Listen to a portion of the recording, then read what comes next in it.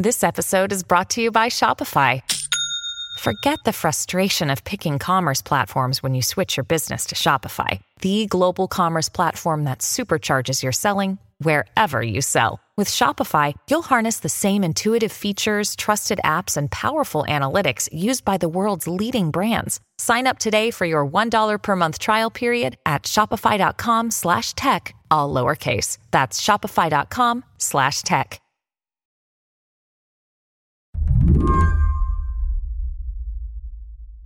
Kevin Rothrock says it's a little hard to describe his job right now. He lives in Connecticut. He reports on Russia. So his work is sort of everywhere, all the time.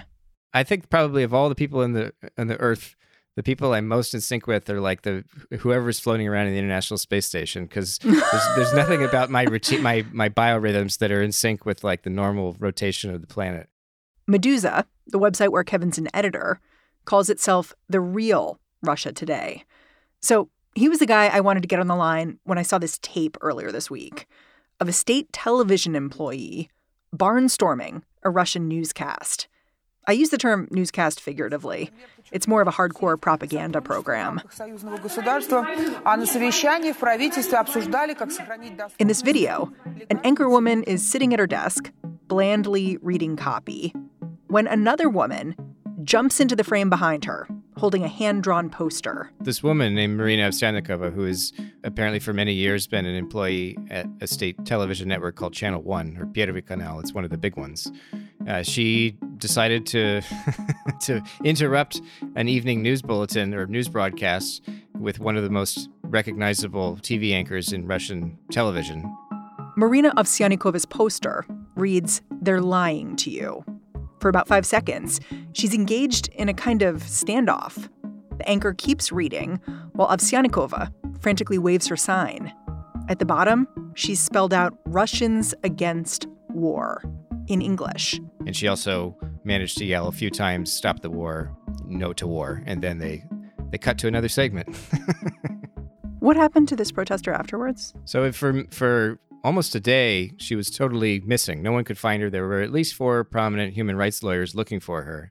And she just surfaced. She was arraigned in a courtroom. But like just before we got on this call, that was in motion. Eventually, Ovsyannikova was released, charged with a misdemeanor. She told the press that she had been questioned for 14 hours. What I wanted Kevin to tell me, though, is whether this moment means anything about how the rest of Russia feels about the war in Ukraine. Something that struck me about the protest on TV and the protester herself is that she'd worked for state TV for a long time as a translator, I think. And the people who worked with her have started speaking and basically saying she wasn't especially political. She talked about her kids and her dogs and the house. Is that notable to you? Yeah, I mean, I think it would be strange if she were like a well-known opposition activist and she were working at Channel One. I think that would have raised some flags for her bosses long ago. But I think in terms of if you're a Kremlin official and you're hearing that, you're probably concerned. You're probably thinking, okay, well, this is at least one example of somebody being essentially radicalized by the war.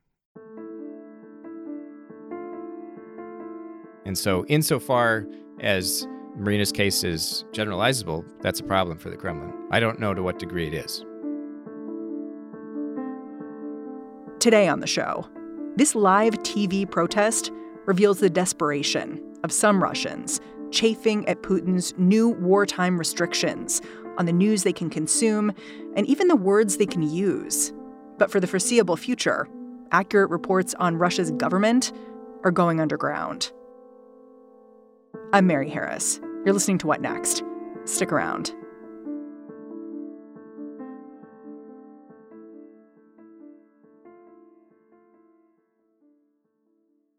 This episode is brought to you by Discover.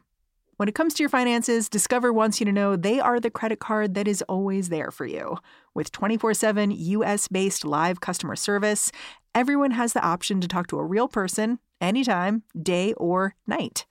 Yep, that means no more waiting for, quote, normal business hours just to get a hold of someone. We are talking real service from real people whenever you need it. Get the customer service you deserve with Discover. Limitations apply. See terms at discover.com/creditcard.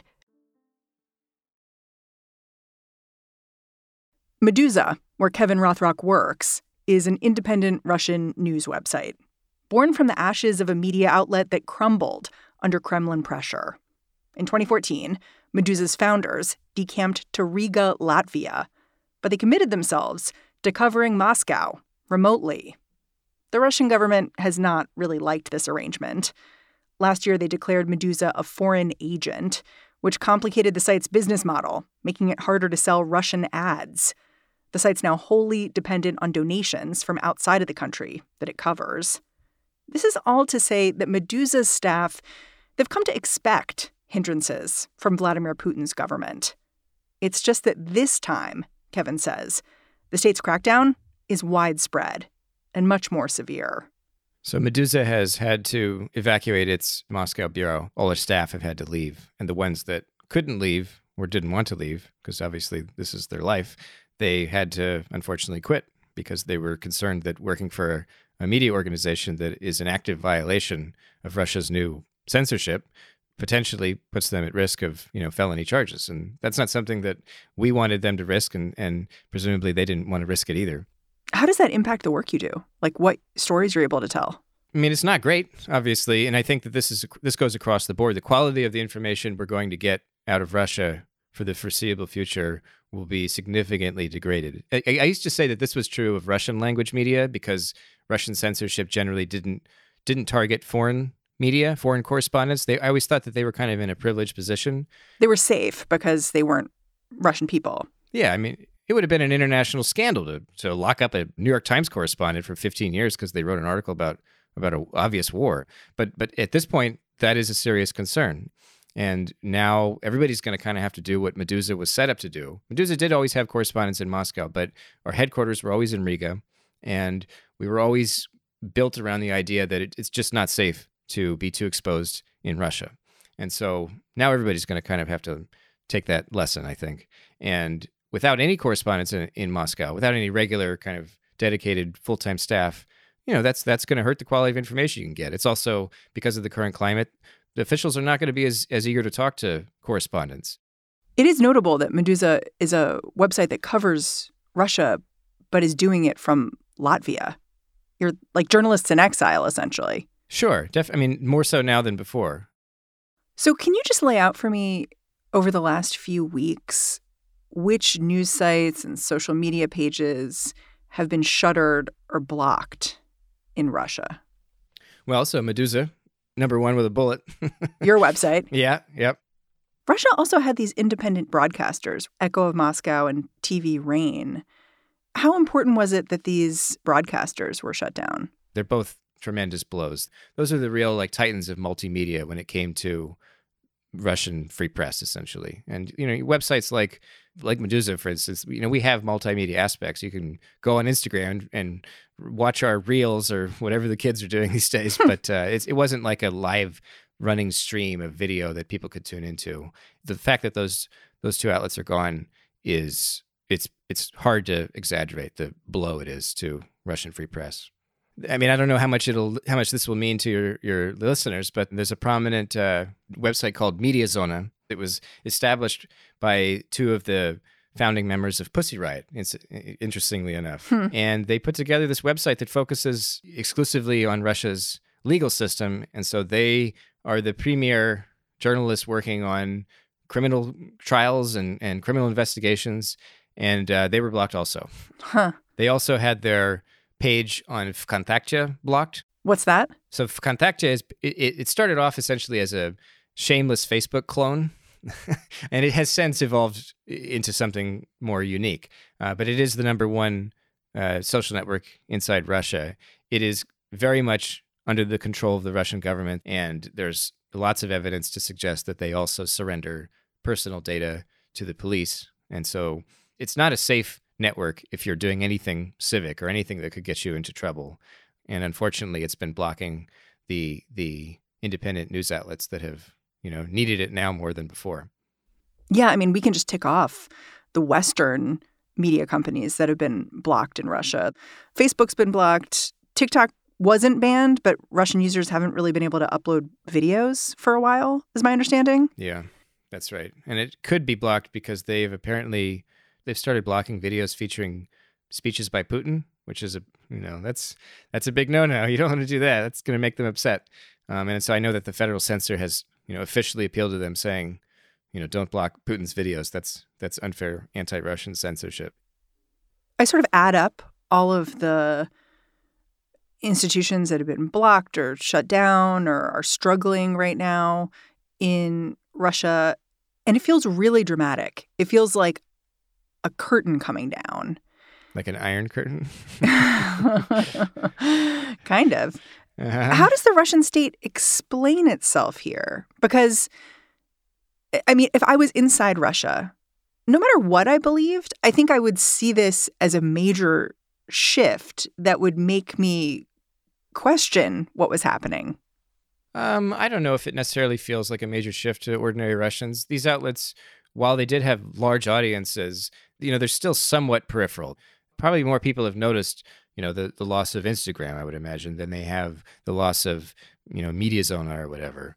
But in terms of it being a strange time, I don't think that's lost on people. I do think that Russians are inevitably aware that something's happening, and they've been primed for that. The narrative being that the West is conducting economic warfare against Russia, which is not untrue. And in that regard, I'd say that they've been prepared for something big to happen. The Kremlin has done a good job, I think, of preparing people for uncertain times and so on. Yeah, I mean, Meduza, your website, did an interesting explainer just laying out how the Russian government in the last couple of weeks has come forward with all of these explanations for what's happening and why we're protecting you and your children from misinformation. Like there was a curriculum rolled out in schools. Could you explain this for listeners who don't know about it? I think it was 2 weeks ago now. The Ministry of Enlightenment, I believe, is how it would be translated. So it sounds a little strange, but that's what it's called. It's really just an offshoot of the Ministry of Education, but so maybe it's not fair to call it enlightenment. Although that is the direct translation. But they had this like national live stream. It was people were told to tune in, classrooms, if I'm not mistaken, at least teachers, and they were told to tune in. And what it was a 45-minute video of like an 8-year-old girl sitting in a TV studio surrounded by two guys. And essentially they had her ask questions and they would ask her questions about footage that was coming out of Ukraine. An 8-year-old girl? It was very weird. She looked 8 or 10, like no older than that. So the idea was to demonstrate how impressionable she was? Oh, no. The idea was just to show a girl asking questions, a child asking questions, and then to steer her to the truth. And some of the questions were, I've seen videos of missiles hitting buildings in Kiev, and they're saying the Russians fired them. And then one of the guys says, oh, well, let's review the footage. As you can see, the smoke trail on that missile is white, and Russian missiles have a darker smoke trail, so this is clearly a Ukrainian missile. And she says, oh, okay, thanks for telling me. Weird stuff. Wow. And that's not true, I assume.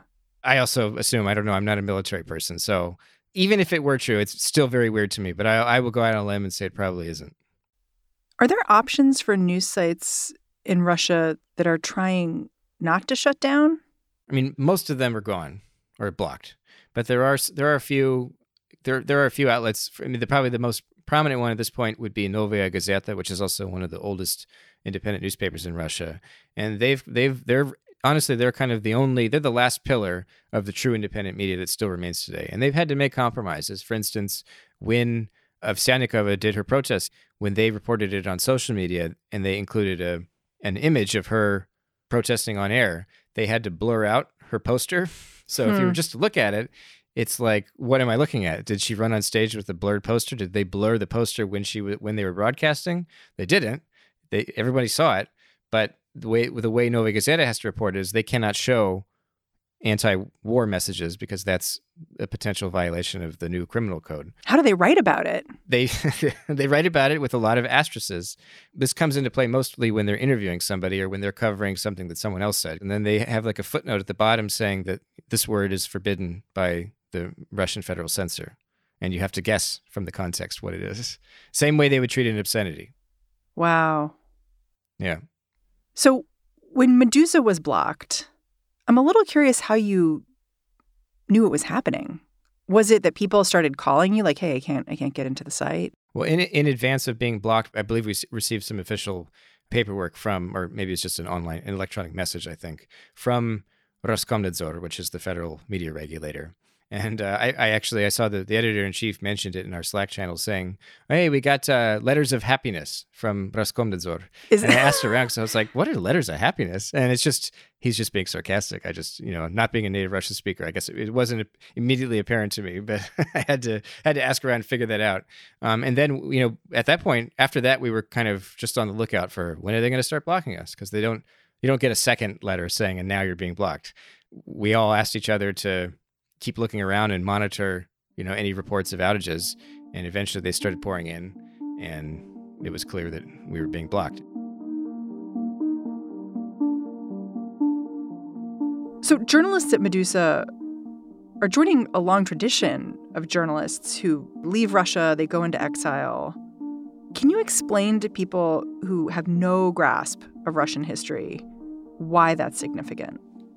Russia has a history of expelling some of the best, most creative, and sometimes most extremist elements that it produces domestically. I mean, anybody from Lenin to Solzhenitsyn to Dostoevsky, they've spent time in exile either abroad or domestically. Sometimes people will be forced to go to Siberia or to the east for long periods of time. And it's just a phenomenon of Russian history. It's kind of, I mean, I'm not a world historian, but it seems unique to me insofar as there's these cycles where the core movers and shakers of Russian society have to go away for a while. And we're seeing a major spike in that right now. And there's a presumption that after Putin, the system will either collapse or begin to crumble. And that will inevitably lead to another sort of spring where there's liberalization and opening up. And there'll just be this kind of recurring cycle. And, the dream is that will one day break and Russia will become just another boring Luxembourg or something like that, and no one will want to write about it anymore. I know several Moscow correspondents that joke that when they were working there in the late 90s, early 2000s, and the free market was kind of settling in, they had the successful transition from Yeltsin to Putin, and there was still independent media. Russia was by no means a normal Western country at that point, but it seemed like the general trajectory was that in a generation, it was going to be just a kind of boring, kind of Poland or something like that. And that was going to be it. That was kind of the end of history for Russia. And it didn't turn out that way, unfortunately, I would say. More in a minute with my guest, Kevin Rothrock. He's the managing editor of Russian news website, Meduza.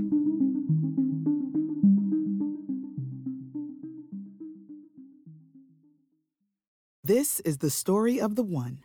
As head of maintenance at a concert hall, he knows the show must always go on. That's why he works behind the scenes, ensuring every light is working, the HVAC is humming, and his facility shines. With Grainger's supplies and solutions for every challenge he faces, plus 24/7 customer support, his venue never misses a beat.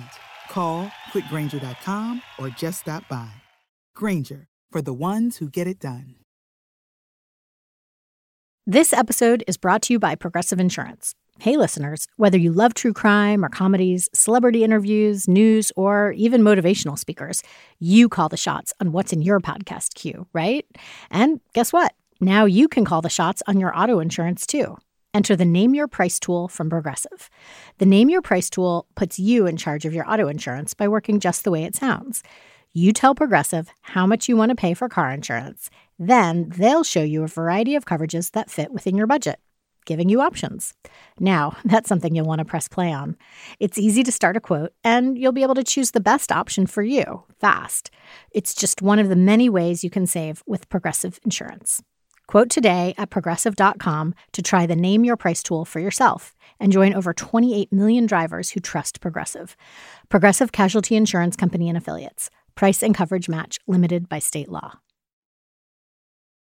One story I read described the most recent wave of censorship as erasing the last remnants of independent information online.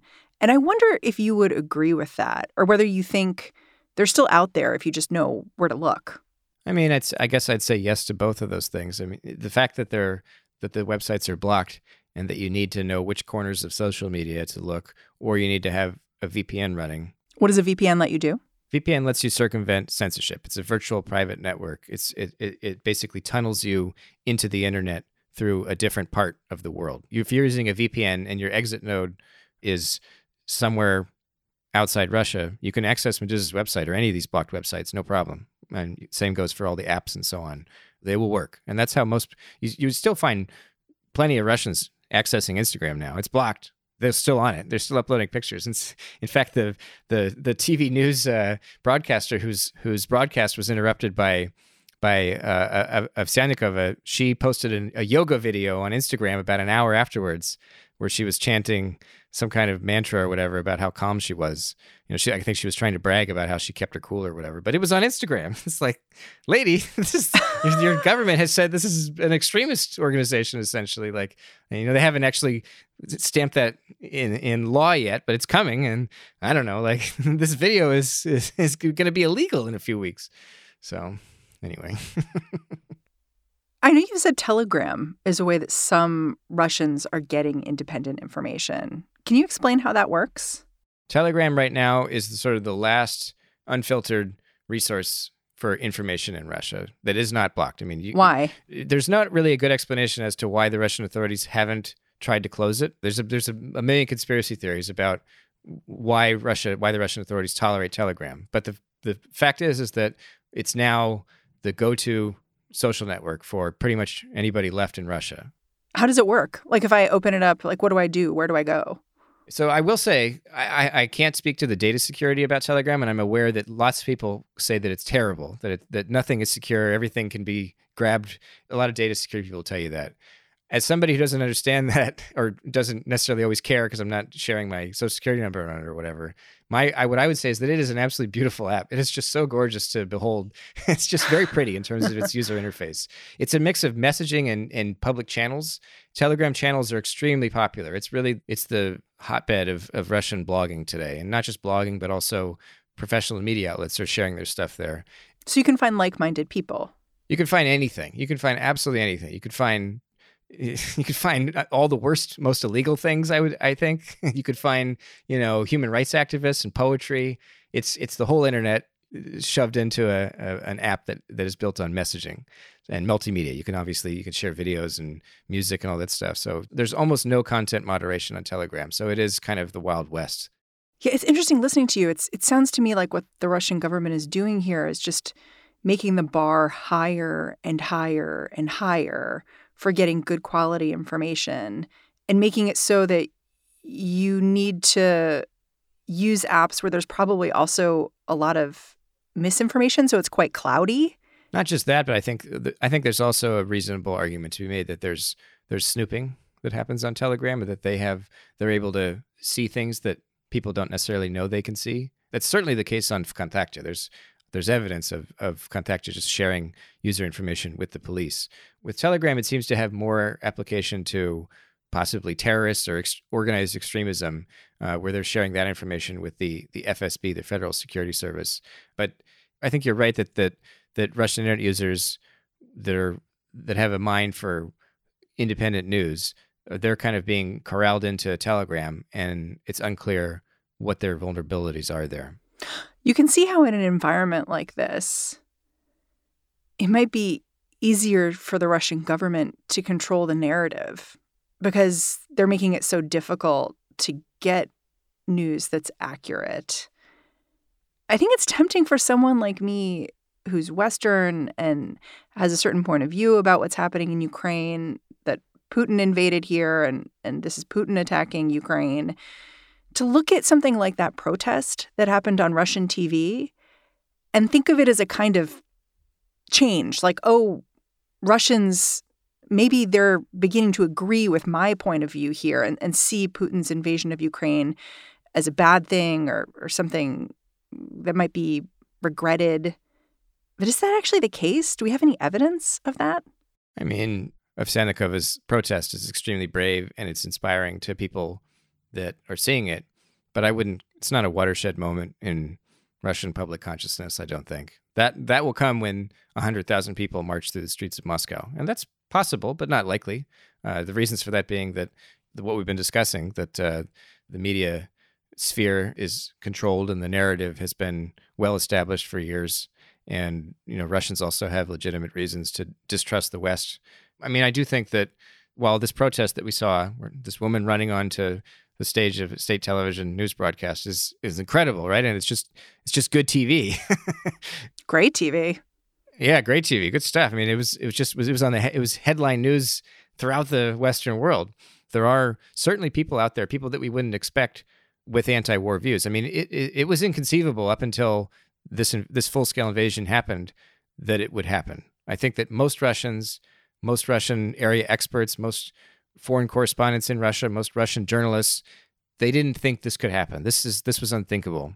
And now it is happening, and there's not a rebellion. And so we're just kind of having to deal with the fact that, most Russians are willing to kind of say okay for now.